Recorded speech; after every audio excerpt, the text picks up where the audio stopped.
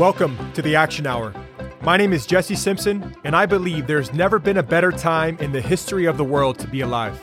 I'm on a mission to bring you the insights, ideas, and inspiration you need to uncover your greatness and take action on your dreams. If you want to start a business, write a book, take a big trip, or level up to a higher state of living in the world, mentally, physically, spiritually, or financially, the stories found in this show will provide the action steps and energy you need to succeed. No matter what you are going through or where you've been, you can at any time break that cycle and transform your life. This show is going to show you how to do it. If you've got the itch to act, now is the time. Allow the inspiring stories within this show to serve as your guide. This is the Action Hour. Buckle up and enjoy the ride.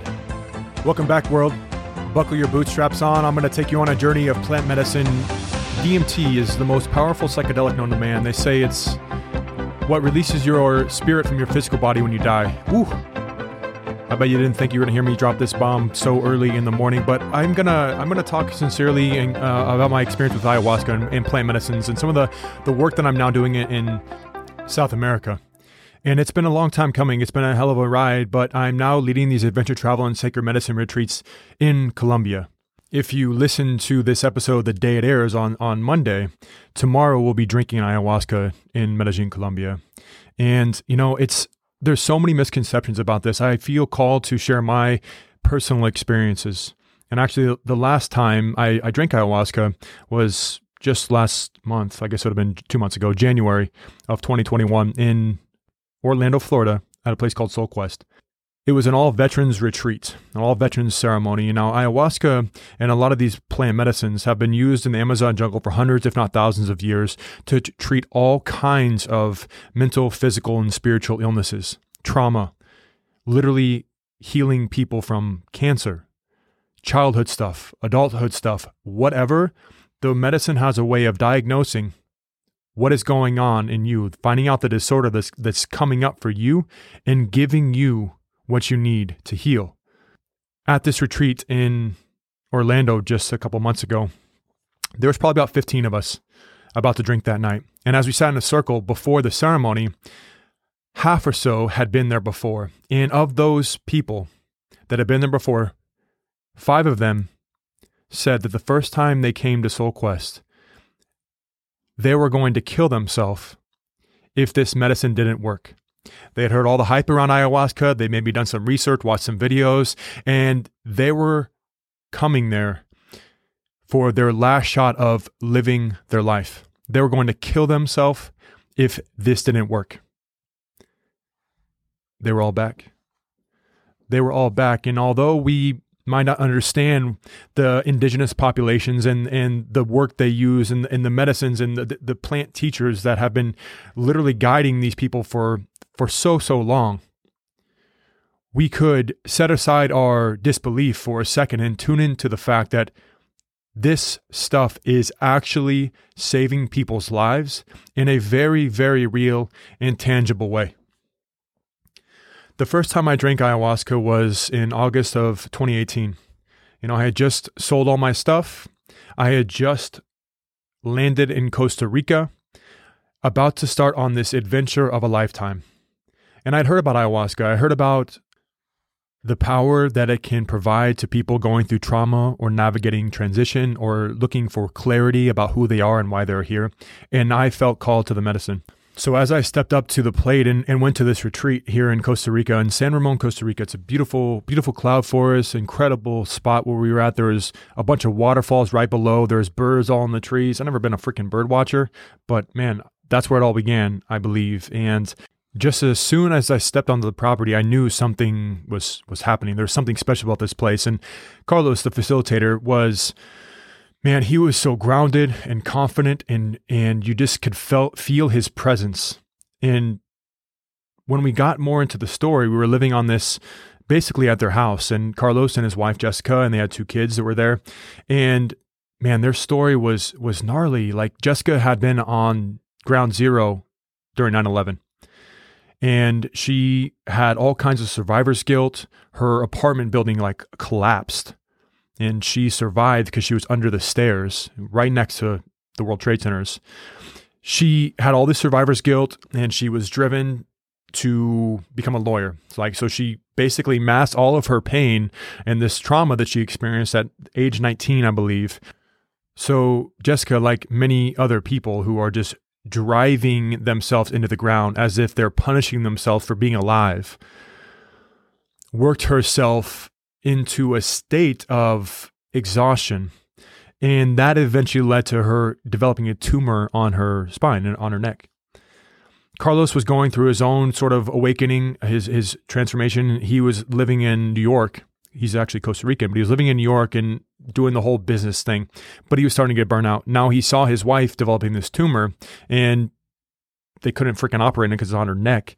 And he just had to find another way. He felt called to go back to Costa Rica. And they had so many ups and downs of their journey. But basically what has happened is Carlos started to drink ayahuasca. He was introduced and he started to drink the medicine. And he got answers. He's got these visualizations. He got this knowing that this would heal Jessica. This could heal Jessica. And heal it does. So eventually, long story short, Jessica came down, and after a number of different ceremonies, the tumor on her neck started to go away. And he started to realize how powerful this was. So he decided to bring this medicine to the world. And guys, I understand that this seems far-fetched. It doesn't make a lot of sense to our rational mind, but we are spiritual beings living in a physical body. And we have an intellect, we have a mind to help us navigate these worlds, but our mind gets programmed with all these different things that limit our ability to express who we are and understand the deeper meaning for why we are here. Ayahuasca, these plant medicines have a way of revealing our true self, revealing our true potential, revealing what it means to be connected and feel fully alive. And I believe you're doing yourself a disservice by turning off the message that there is something more going on here. Now, at the same time, there is validity in not pushing someone to go. You have to be called to the medicine. And once you are called and you answer that call, you will be supported. You will be taken care of. The medicine has a way of, after you drink it, does a diagnosis on you. It's very, very intelligent. It does a diagnosis on you, identifies what you need, and then shows that to you. Now, that's not always pleasant, but really what it's doing is showing your shadow to you. And as you learn to forgive and integrate those parts of yourself that you've been trained to abandon within yourself, this so-called shadow, you become whole. You become complete. And that is why you are here. And this medicine has a powerful way of bringing this about. Now, my first experience with ayahuasca that first night, I had pretty much no idea what was going to happen. But we go down there and you have a ceremony. There's music playing. It's dark in the rooms. There's different pictures on the walls, and you eventually get called up to drink. And then you go lay down on your bed and you just wait. And the medicine takes probably an hour or two, maybe even longer, to start to take its effects. And there's often a purge. People vomit. And after this purge, this physical cleansing, the spiritual work can come about. And that is exactly what happened. Actually, I ended up drinking like 5 cups that night over the next few hours. But it went from this subtle flickering across my eyelids to this unbelievable dance of snakes and trees and these geometric patterns across my eyelids. And there was a point in that ceremony when, as Carlos and his partner Harold were playing music for us all night, the music was like grinding on me. And I was like, what the fuck is that noise? And I felt that I was clenching and I was like, oh, what is that? And I couldn't stand it. But then just as soon as I realized that these men are doing this for me, that this dance of life is happening for me, and I let go, I surrendered to that feeling, the music changed immediately. And I experienced this overwhelming sense of love and compassion for myself, for those I was with, and for the world. I found a deeper truth. I found that ultimate connection that people talk about. It's very real and it's very alive within us, but it is so often suppressed or neglected or shamed out of us And then we end up questioning who we are and why we're here and settle in a life that we hate. And I then realized a couple nights later at that second ceremony that the life I hated before the trip I went on was a life that I created in my own mind. Because basically that second experience was just a full night full of almost like a homemade video of past experiences around my friends, my family, Jessica, my wife. This experience of spending this time with them, but me being distracted, never present, never grateful for all that they did for me. How I continue to just plow through my life without any thoughts or concern about the effects of my actions on the people around me.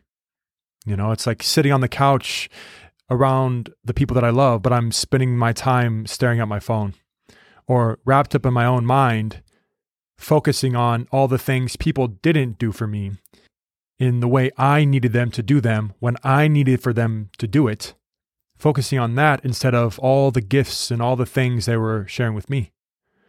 And it was just overwhelming feelings, this calling of needing to be present and grateful for what I've got going for me.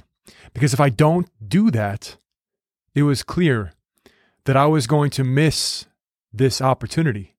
I was going to push everyone I loved away, everything I wanted away. That love I was so craving in my life, that we as humans are so craving, I was going to push all it away.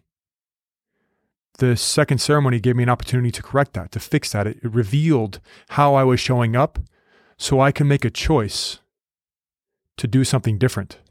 And this experience, this retreat in Costa Rica stayed with me. It stays with me now. I've had more experience with ayahuasca, so I don't always think about that one. But for years, I thought about it every day. I thought about that overwhelming feeling of love and compassion for myself, for others in the world, and that the calling, the knowing, the feeling that I had to be present and I had to be grateful. And that if I am, what I need is right there. The people I love are right here. Everything I could ever imagine is right in front of me.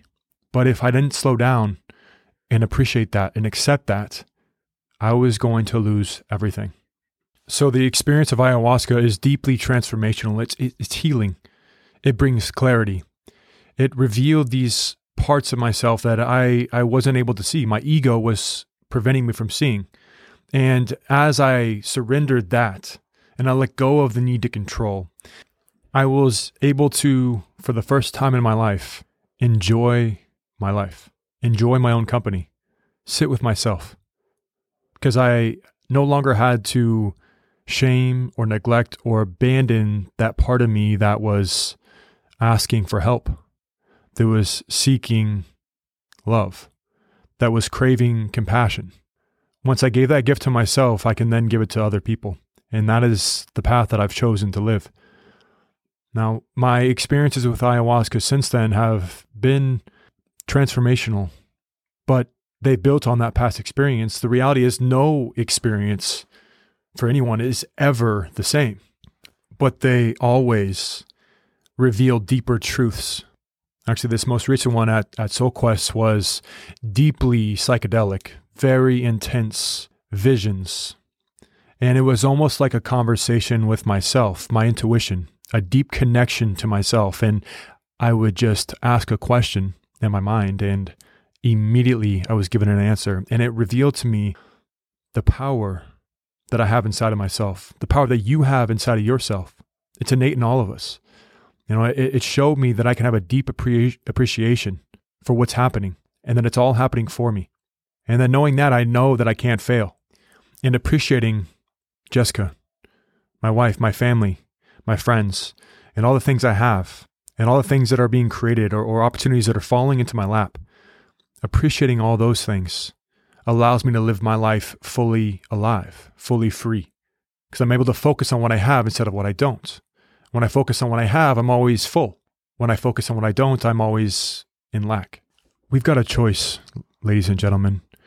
We can choose to be defined by our circumstances. We can be defined by the things outside of us, or we can choose to own our inner knowing, that inner voice, the reality that everything we need is inside of us. We can choose to focus on what we have or what we don't. Life is a choice. So I encourage you to be defined, to choose to be defined by your choices, by how you show up, by what you're willing to face, by the courage it takes to face yourself, to change your life. And if it's this medicine that you're called to, if this episode is resonating with you, I encourage you to answer the call. And as you commit to this, as you move forward on this path, whether you're looking for clarity on your path, or you're navigating a transition, or you've had serious trauma happen to you, this plant teacher, this plant medicine, and it has a way of giving you exactly what you need. So if this feels right, or you're curious to learn more, there will be a time where you'll be presented with an opportunity to go to South America, to partake in a ceremony. And I just want to offer a couple of tips that would really support you as you move forward on this. Now, I'm leading these adventure travel and sacred medicine retreats in Colombia. We're taking some incredible tours around the city of Medellin, around the Colombian countryside, and we're also sitting in ceremony with these sacred medicines that have been used by these indigenous populations for hundreds, if not thousands of years. And our ceremonies are facilitated by actual shamans. Right? In Colombia, they call shamans taitas, and they actually call ayahuasca yahe. They can be used interchangeably. And our shaman has been working with this medicine for over 20 years. He grew up in Putumayo, Colombia, which is like the birthplace of yahe or ayahuasca in Colombia. It's in the Amazon jungle. And these people who dedicate their lives to being these healers and these teachers, these shamans, have a deep grasp of understanding of both the spiritual and the physical worlds. And they are the bridge that helps connect the gap, close the gap between what you're struggling with and where you need to go to overcome that. So the first key to this, if you're going to, whether it's come with me or anybody else on a retreat, because you feel called to this medicine, is to ensure that your guide, your shaman, your taita, is someone with a rich understanding of the power of these medicines, and ensure also that you feel comfortable, that they feel it feels right. This is where you get to trust your gut. This is where you get to understand or listen and tune in and pay attention to what's going on. This isn't something you want to rush into, because if you rush into something, somebody's doing some shady shit in the States or anywhere in South America where people are trying to take advantage of other people, you can put yourself in a bad situation. So read some reviews about the center, about the shaman, talk to people who have been there, ask for recommendations. That's the best way, if you're interested in this, is to hear from people's personal experiences about where they went, what it was like, and what it did for them. And once the timing is right and the setting is right, and you found someone you can trust, and you have learned from personal experiences that this is the place for you, you can go into this ceremony and know that what's going to happen is exactly what you need to happen. The best approach is to come in with zero expectations. Some people come in thinking these grand visions will come, and all they experience is this deep purge. And the reality is you have to come in with an openness, a willing to receive, and a trust that the medicine is going to give you exactly what you need. And it does. It absolutely will. It always does. So once you've arrived and you're there, this becomes an opportunity to let go of control, to surrender. And in ceremony, when you're really feeling the shit, you can in that moment decide to surrender and let go of control and stop resisting. And just as soon as you did that, just like the music changed for me, the experience will completely change for you. And then your true nature will be revealed. And you can really see what's going on in your life that you need to change. Now, I think there are some concerns about the idea of having a bad trip. And from my personal experience, my belief is that there's no such thing as a bad trip. There's just a leap in consciousness and awareness. There's information coming to you that you're not willing to see, that you're not ready to see. So again, in those moments, what needs to happen is a surrendering, a letting go, an acceptance of seeing the things that you've done perhaps, or what you need to let go of. So you can actually do that, and you can heal, and you can move forward with your life. I've seen the powerful effects of these things. I've seen how it has saved people's lives, literally cured people of cancer, what it's done for me. And it's why I feel so called to do this. And I feel so called to respect these traditions, to live integrity with myself, and why I encourage you to do the same.